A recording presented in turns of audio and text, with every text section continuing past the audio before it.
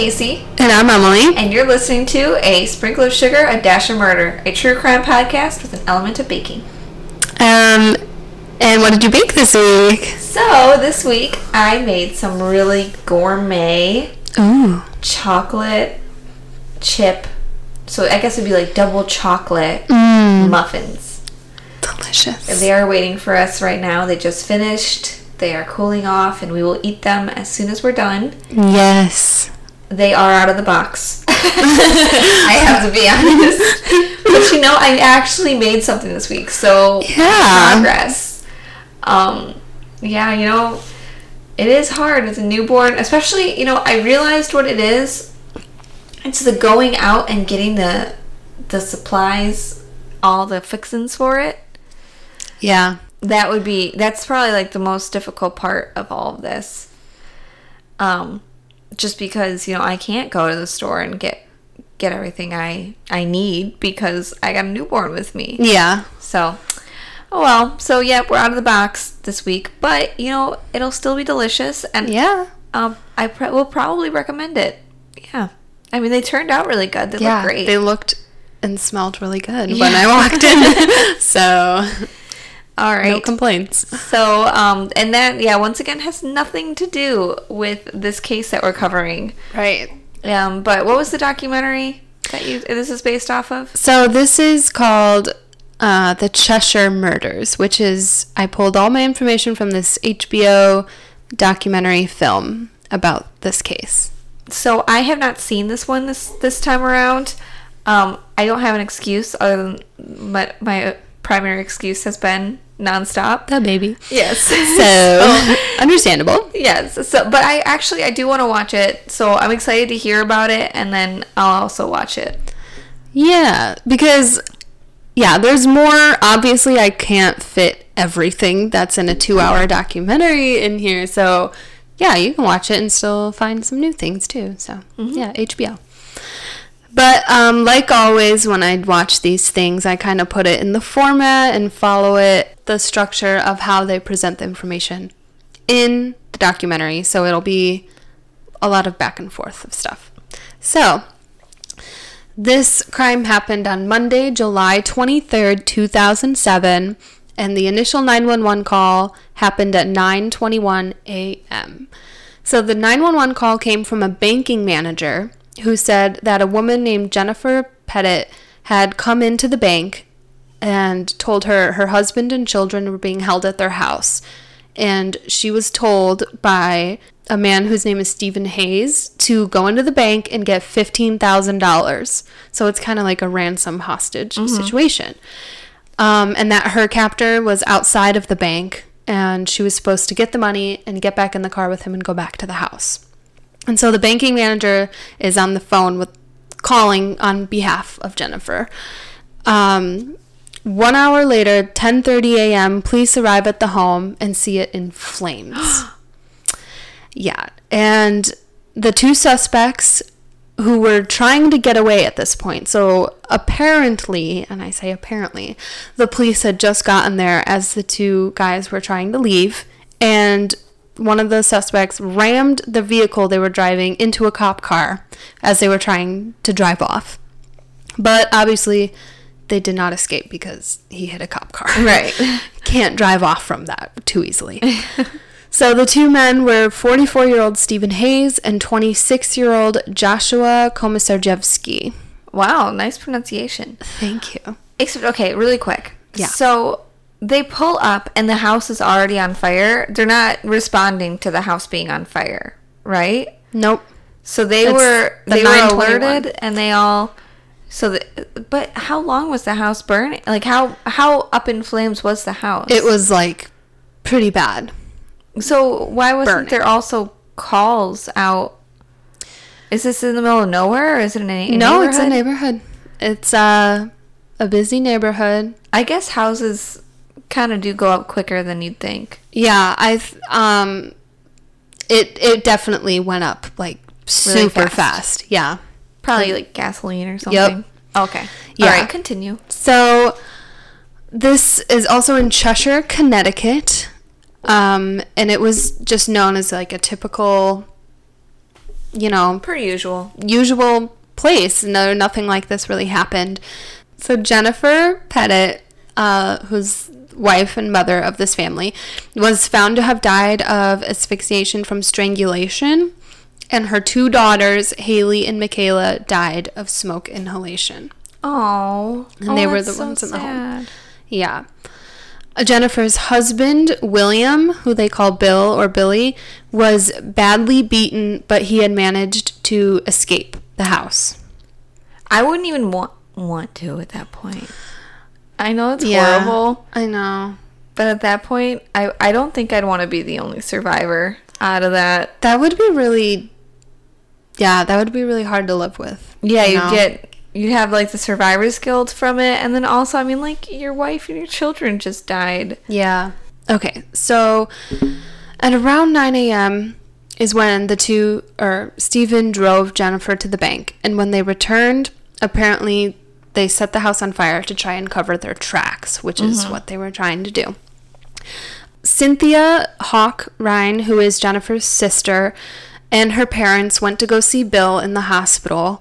He had been badly beaten in his head with a baseball bat, and so he had lost a lot of blood and had, like, gashes on his head. Oh my gosh, beaten with a baseball bat. Yeah, a wooden one. Oh. Okay, so Cynthia, Jennifer's sister, and her parents went to see Bill in the hospital, and he tried to apologize to them for not protecting their daughter and grandchildren. And that just really hurts me. Like, poor guy. Like, yeah. I feel so bad because he's just got to be beating himself up so bad. Yeah. For no reason. Mm-hmm. It's not his fault. No, it's not. And his sister-in-law and mother and father-in-law, like, reassured him that they didn't blame him at all either. So, yeah. Good. In the past, Jennifer was diagnosed with MS, multiple sclerosis, and her daughter Haley raised $50,000 for her. And Haley was in a lot of activities and sports and straight A student. And Michaela, the younger daughter, she really loved helping people and was very sweet. And unfortunately, they were the 3 who passed away in this incident. Wow, she raised $50,000 for her mom? Yeah. How old was she again? She was maybe, like, I don't think they ever said exactly, or I missed it, but, like, between 16 and 18. Okay. Yeah, something like that. Oh. By the way, if you hear little coos or, like, heavy breathing here and there, Jilly, my daughter, in with us. So you might hear a coo, hopefully a happy coo, or a little, maybe a little poot. We'll see.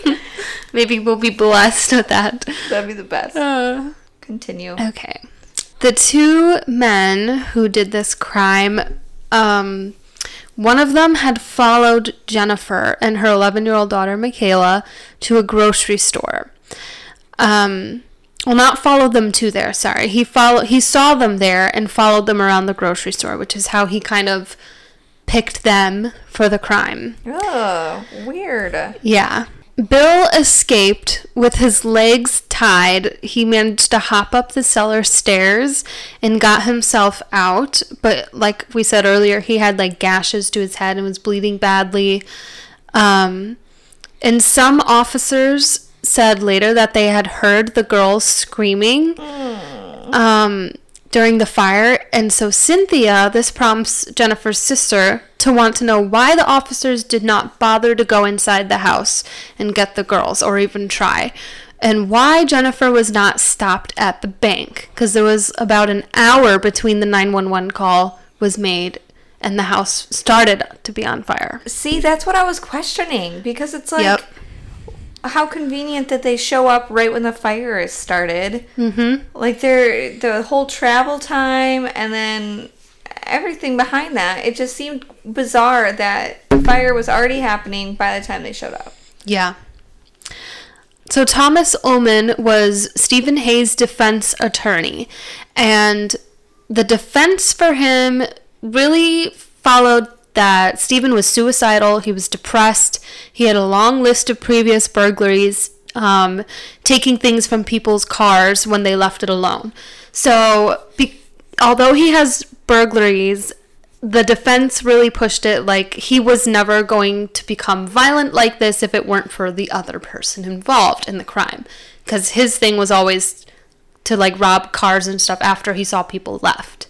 Okay. So that's the angle his defense lawyer is going to try and pursue during this trial. Okay. Joshua's arrest, Joshua Komizarjevsky, who was the other person involved, his family was also shocked to hear of his arrest. His mother and father posted a note on their door about like their sympathy for the family, but they never went out and publicly spoke. They didn't go to the trial. They basically like shut up their house. So and media people were surrounding their house, trying to talk to his family. They got pretty much nothing out of them. I mean, that's always a question. It's like, because you want to know why someone does this. Mm-hmm. And the first place you'd go is their family to know, like, how they were brought up and know their whole history to kind of understand the person's psyche.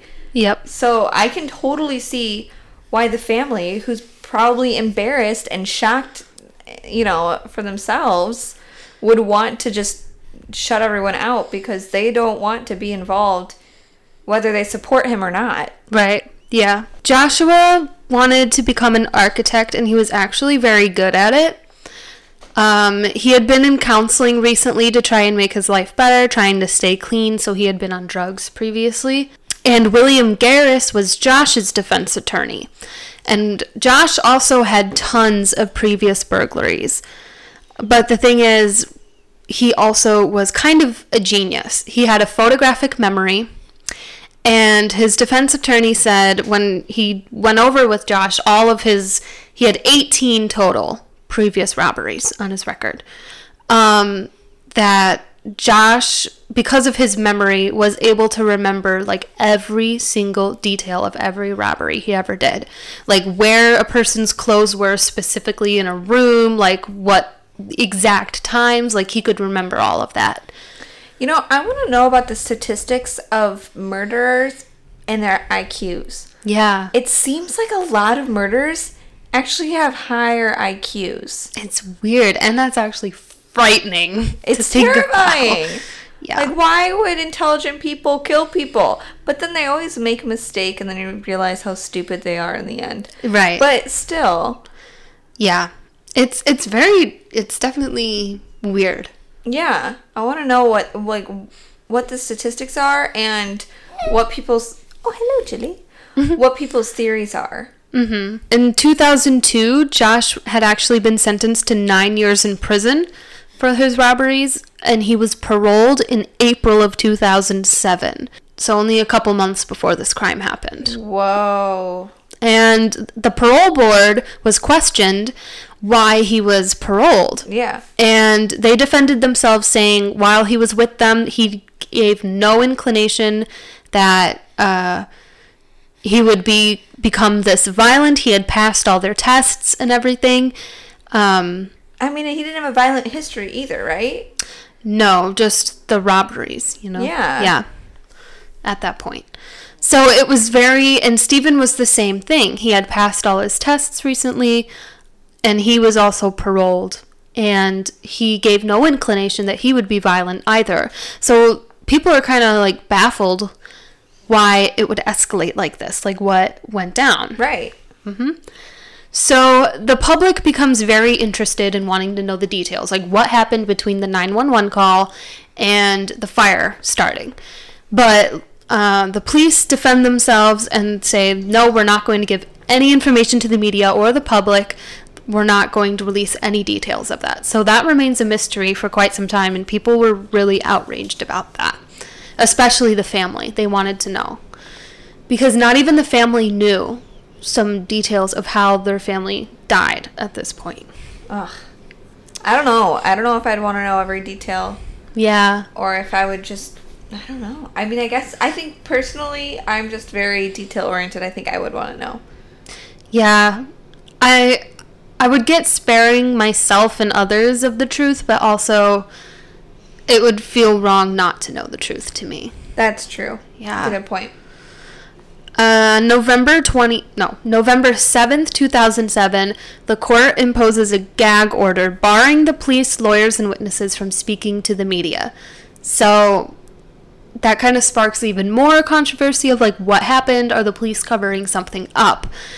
Because, I mean, those things happened, but people were very suspicious of why nobody could talk about this case. I always wonder that, too. Like, I mean, I get not wanting details of the case to be out to the public. Mm-hmm. For, like, during the trial and everything. I totally understand that. But it does make you question why, is it because you're investigating and you're onto something and you don't want the media to know? Yeah. Like, how but then again, I mean, the guys are caught. So mm-hmm. what's keeping it from the public gonna really do besides cover something up? Exactly. Okay. And the family really starts to believe something is being covered up at this point. Mm-hmm.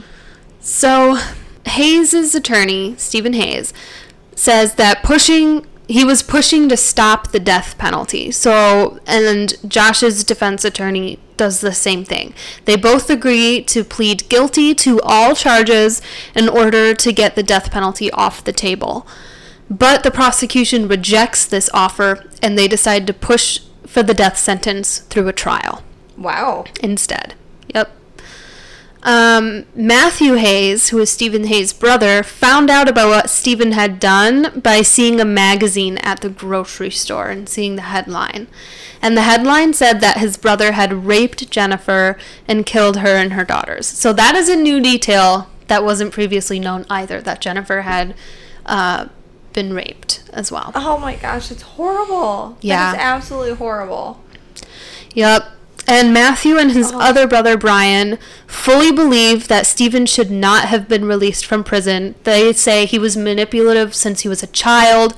Brian even said he hoped someone would shoot him coming out of the courtroom, that the death penalty was, like, too good for him. So his brothers, like, do not like him at all. I mean, you know, blood runs thicker than water, or whatever the phrase is. Mm-hmm. But when you kill innocent children, like an innocent family, yeah, that's just messed up. Like, I would write off anybody for that. Yeah, totally.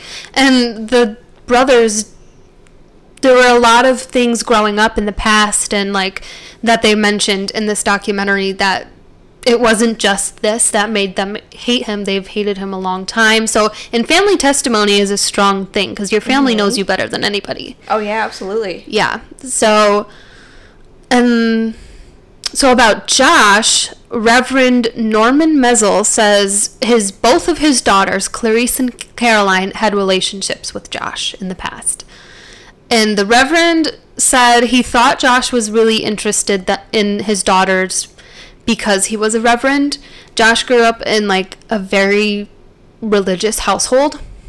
But they were, like, extreme, you know? Mm-hmm. And we'll get into a little bit of that. But Josh actually wanted to marry Caroline and called Norman and asked him about it. And Norman said he thought Josh was a career criminal and a pedophile. And Josh remained calm throughout this whole thing, and he simply said, "Sorry you feel that way," and hung up. Like, and the Reverend said he felt really, like, cold about that. Like, normally people would, like, try and defend themselves or get angry or something, and Josh was just, like, deadpanned when those accusations were brought up. I wonder what that really tells you about the person. Like, so do you agree with me then if you're not arguing with me? Or right. Is it just kind of like, okay, I'm not going to humor this guy and tell him, you know, I don't know. Yeah. To see it from Josh's point of view, if he didn't actually agree with him, like, maybe he just wanted to, like, try to take the higher road with it and just kind of, okay, fine, I'll back off and move on. Yeah. Instead of being so, instead of responding angrily. Because, like, I mean, if anyone was, like, to accuse you of that, my knee-jerk reaction would be, like, you know, fighting it, right? Yeah, like, how could you think that about me? Or saying nasty stuff back. Yeah. So I would almost think higher of the person for not fighting back. Mm-hmm. Unless, I don't know. It's weird, yeah. But Josh sent Caroline a lot of letters that were, like, very flowery and, like, almost poetic. And in the documentary, Caroline reads some of these letters, and they're, like, I can't remember direct quotes, but they were very much, like, using that kind of poetic language, like, the moonlight and, like, is silver, blah, blah, blah, like, that kind of stuff. And she describes him as a hopeless romantic. So, Caroline was of age, right? I think she was like 17, maybe, and he was a little older than her by a couple years. So I think he was like in his early 20s. That's a little aggressive to be calling him a pedophile because of that.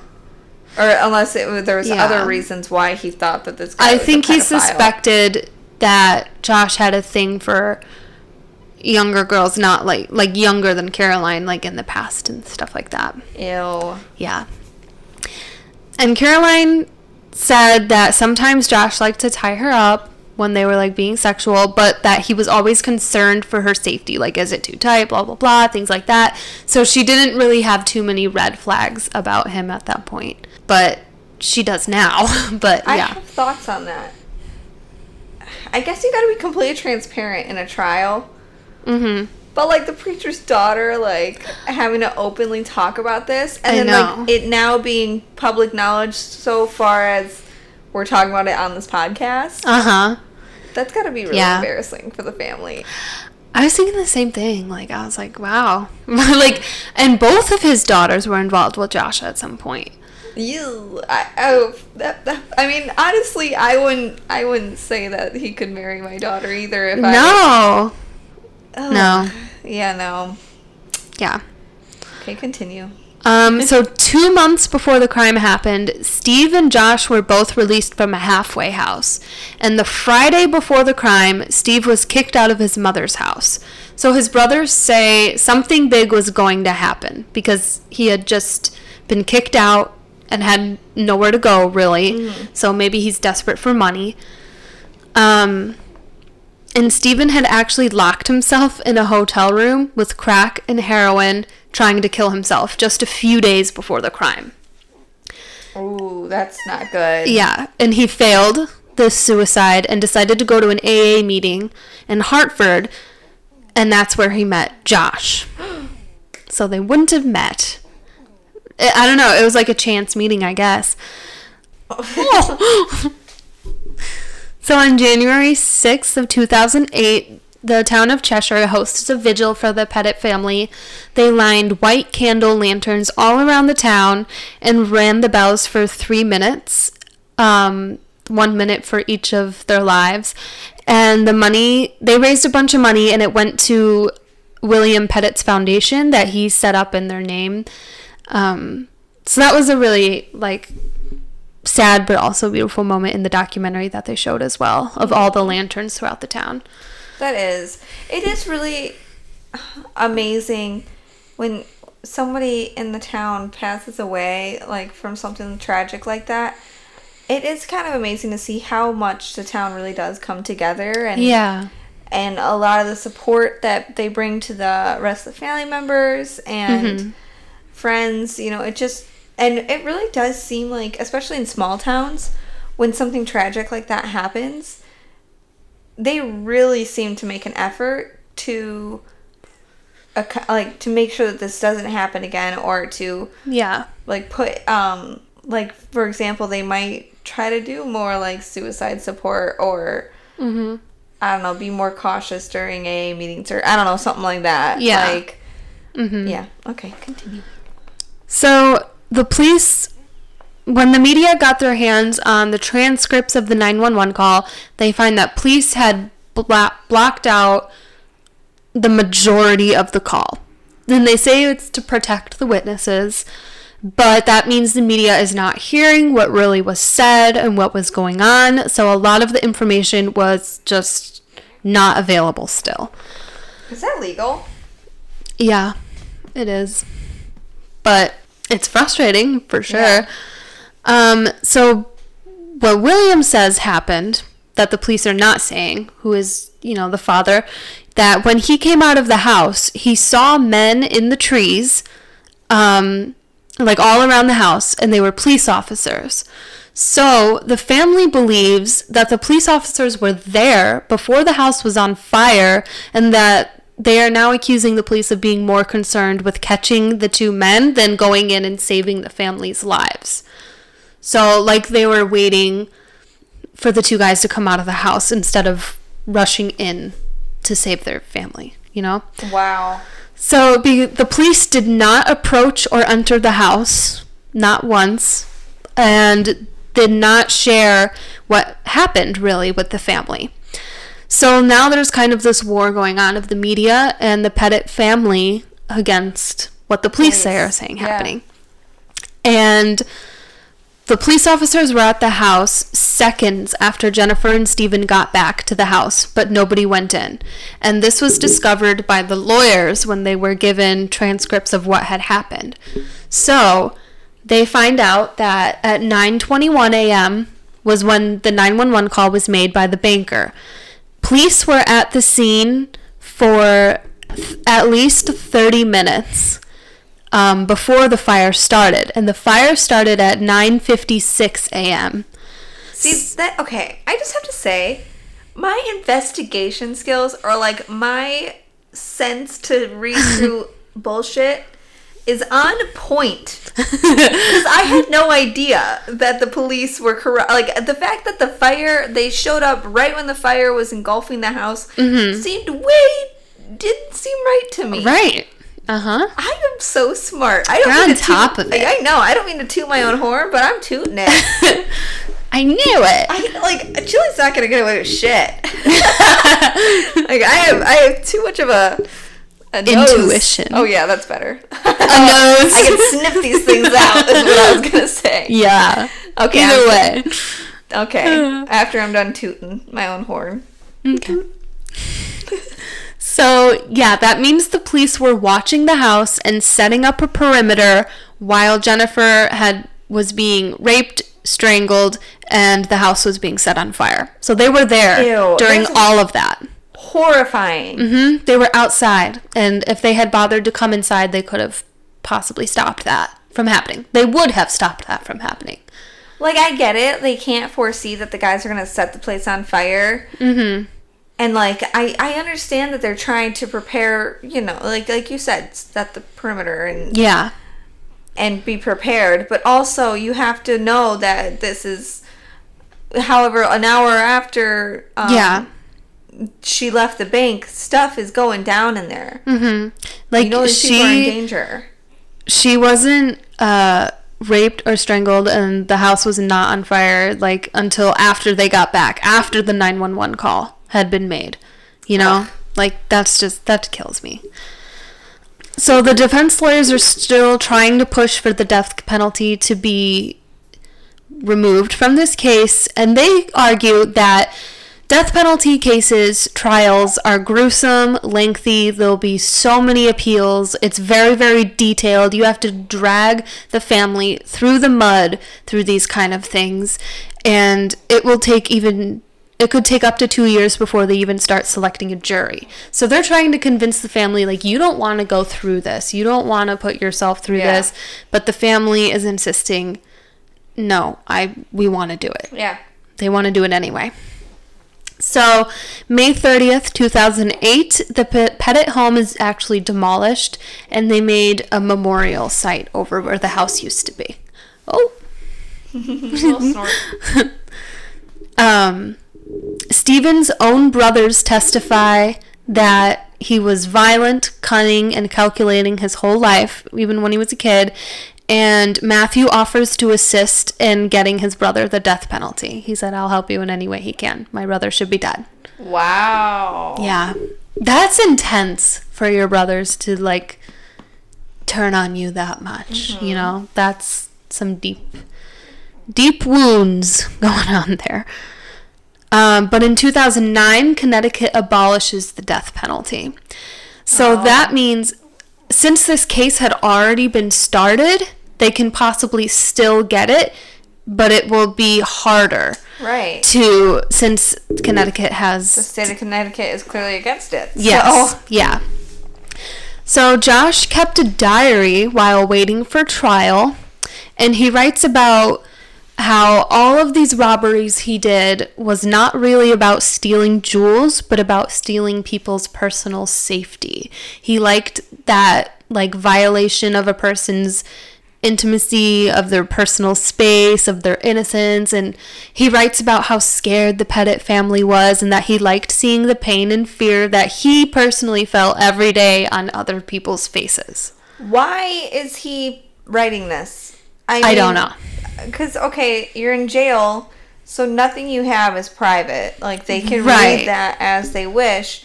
They can use that against you. And you're basically making yourself sound more like a monster and more like you need to die. Right. In my opinion. Like, it's not like... You're not showing any remorse. Mm-hmm. You're showing that you're a sick person that... Exactly. Yeah. So, like, that's just putting himself in more trouble. Yeah, I don't know. People, I think he wanted to be dramatic, you know? Oh, like, yeah, for sure. Also in these diary entries, Joshua hints at possibly raping 11-year-old Michaela.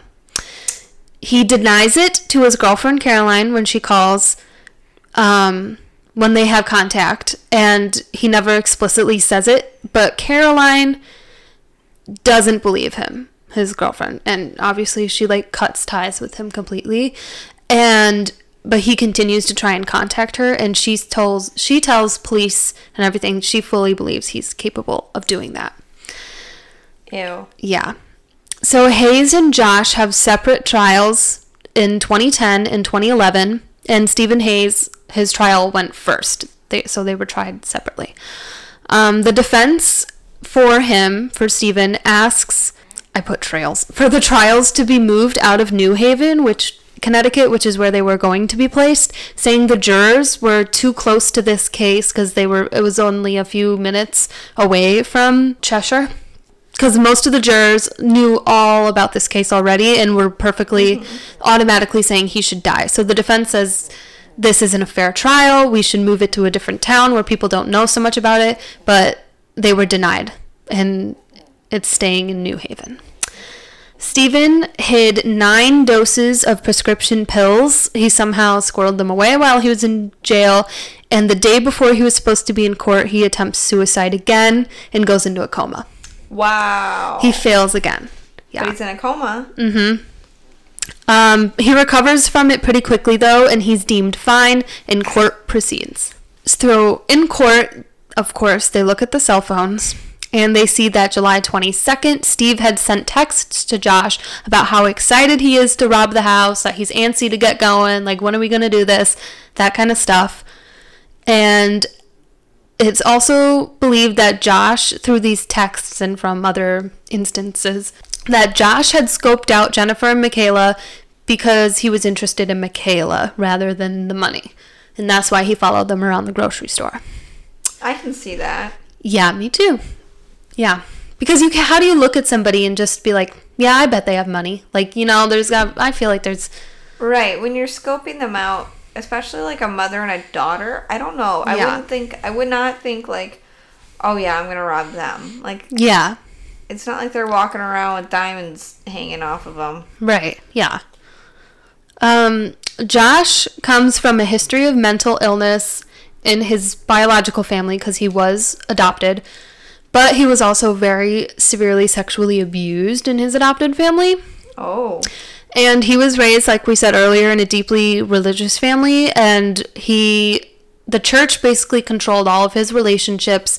He was told physical relationships are the devil. Any anxieties you had is the devil possessing you.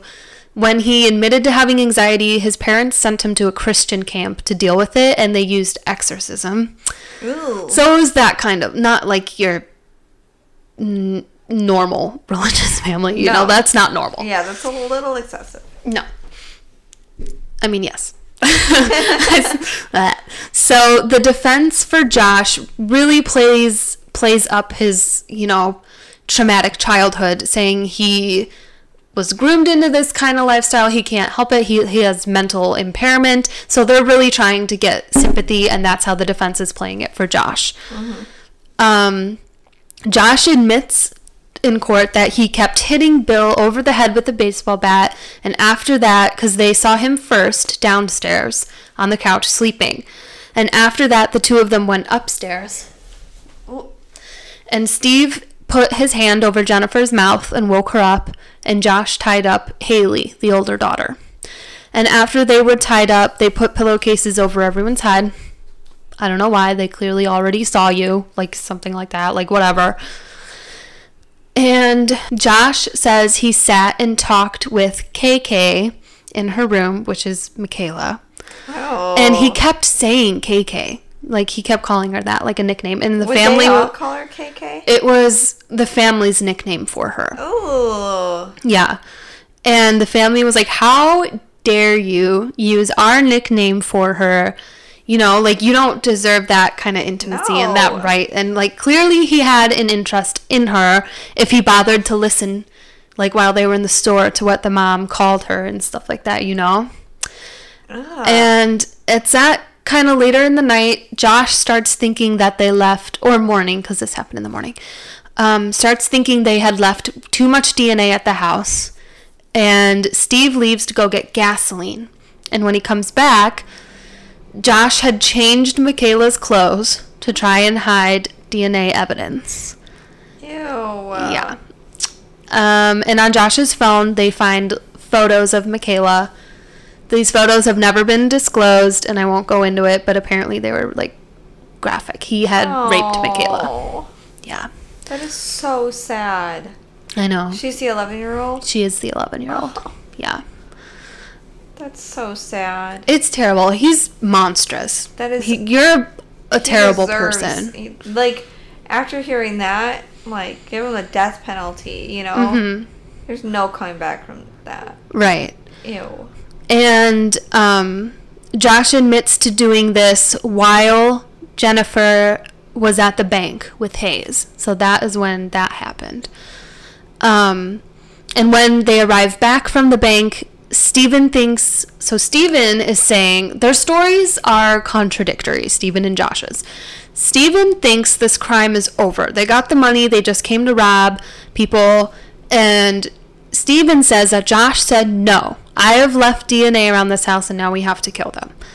So, but Josh is saying Stephen wanted to kill them and that Josh had insisted, no, I'm not killing anybody. You're crazy. I'm not doing that. But Steve says the opposite, that it was Josh's idea. And both of their defense lawyers are trying to push it on the other person too, you know? So it's getting very convoluted and contradictory in the court.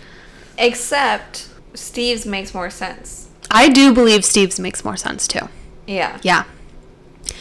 So Stephen realizes that Jennifer had called the police because they see cop cars arriving at the house. And that is when Stephen raped Jennifer and then strangles her, because they say he felt betrayed because he thought she wouldn't call the cops on him, that clearly she had told somebody at the bank, and that he just like flew into a rage after that. And that's why he did that, you know? Oh. Yeah.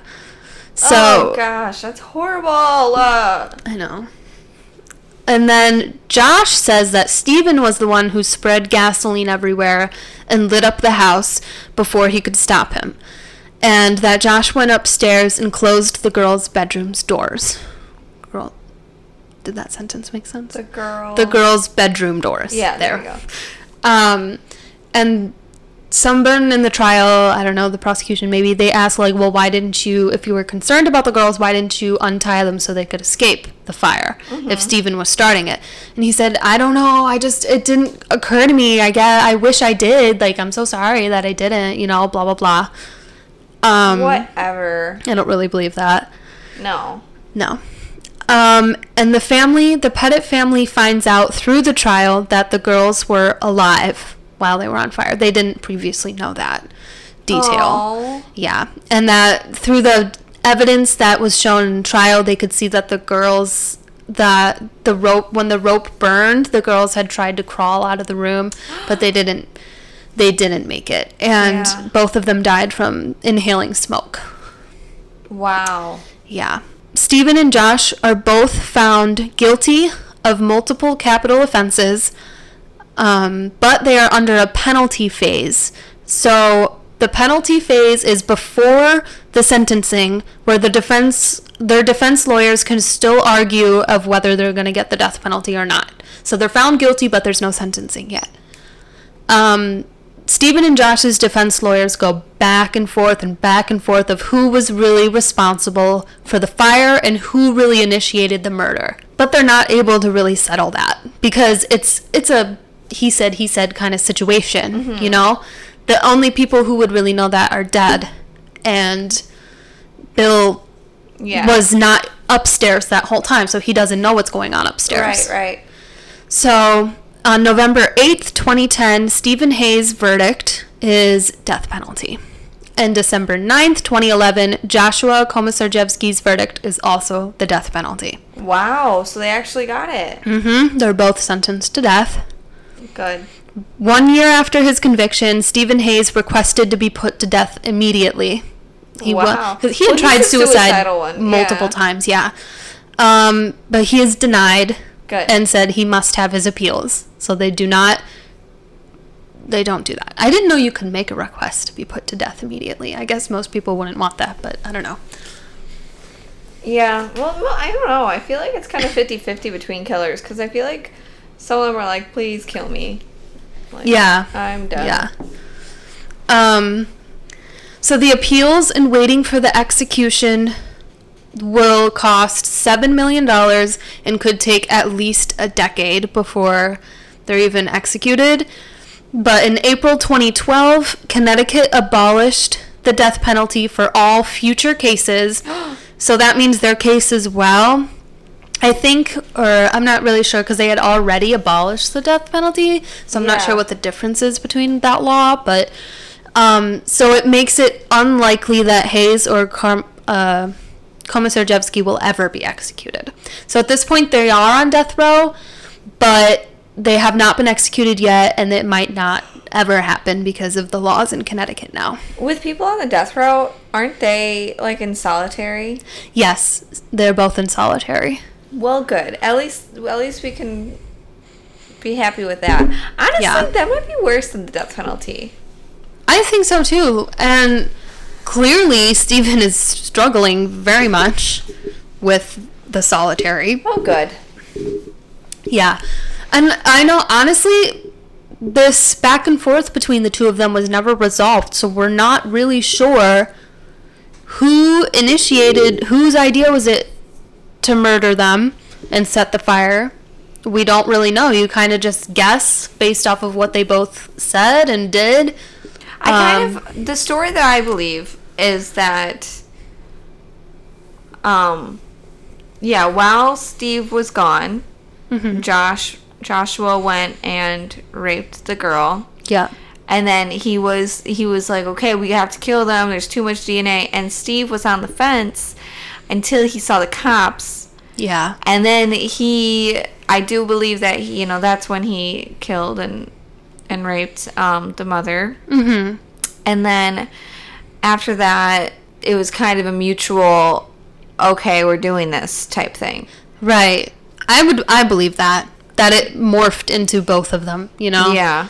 I believe that. They both did, on their own, something terrible. Mm-hmm. It wasn't like it was all Josh or all Stephen. They both raped someone in that household. And I think the defense gave them that idea to pin it on the other person. Yeah.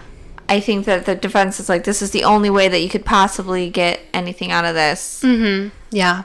To try and save yourself from the death penalty. Right. So I think that, it was mainly them putting it off on someone else. Yeah. For sure. Yep. I mean, yeah. I would believe that for sure, too. And I know the death penalty is really controversial, but personally, for me, if there's ever any kid involved, I think you deserve to die. Sorry, but yeah. But honestly, like I said, like I do believe that in the death penalty. but then at the same time, it's like, but I feel like you should sit in jail for a long time first. I know. I believe in both. I'm like, you should die, but also I believe that's the easy way out sometimes. Exactly. Sometimes I'm like, no, you deserve to rot forever. Like, I don't know. It's very complicated, and I'm constantly going back and forth because it's like about it. Yeah, because it's kind of just like this is gonna sound horrible, but like, I don't care about what's better for you. I want to know what's worse for you. Like, what's a better punishment? Yeah. I don't mind killing you if you're terrified to die, but if you want to die, then I want to put you in solitary confinement. Right. Like, yeah. Whatever is going to make you miserable. Like, okay, you pick. What do you want? And then they say, I'll go with solitary confinement. Okay, we'll kill you then. Right. Yeah. That's horrible. We'll do the Maybe that's why we don't work in legal proceedings. You know, I talk about how good I'd be until it comes to the punishment, and then you don't want me to catch you. No. Yeah, so that is the case of the Petit family. It's called the Cheshire Murders. Again, that HBO documentary on it. It has a lot more, and it has a lot more interviews like with the family than I was able to mention in here. Yeah. But so if you want to hear things from the family about who they were and their side of things, it's definitely good to check out. That's gonna be such a because I definitely am going to watch it. Mm-hmm. That'll be a sad case to listen to. Yeah. For one, it's just so random. Yeah. It totally was random. Because they were shopping in a store and they're a cute family. Yeah. And you just get caught by one sicko. Yeah. Ugh. People are disgusting. I know. I just can't believe. It makes me upset. Yeah. But, I mean, to bring out some sort of light in this, like I said, it seemed like it brought the community together a little bit. I don't know. Yeah. You want to try to find a bright side in everything. It's pretty much impossible through all this, but yeah. I mean, I'm sure that Bill, the father, is still recovering from all of this. Yeah. I'm not sure how you live with that, but no, I don't know. I was gonna ask, does he go by Bill? Right? He does. Yeah. Okay. Yeah. His name's William, but he goes by Bill or Billy. Okay. I wasn't sure if you were calling him Bill or if I just no, that's Bill. Okay. Good. Yeah. Oh man. Well. Jilly is she is dragging down the mic. She said, I want to say something. Bring the mic to me. You want to talk, Jill? Want to say something? Nothing. Jilly, wake up. You might hear that little bubble. She just went, oh. Jilly, you want to say something? No. She grabbed the mic like she wanted to say something. She did. She pulled it down. Oh, well. Yeah, so we're going to go and enjoy those not blueberry. Mm-hmm. They're not blueberry. What are they? They're double chocolate. Yeah, double chocolate muffins. We're going to go enjoy those, and we'll post the box that we used. Yeah. But they did turn out really good. They look really good, and I'm excited to eat them. So, anyway, on that note, I'm Casey. I'm Emily. And you just heard a sprinkle of sugar, a dash of murder. Ba-da-ba-da.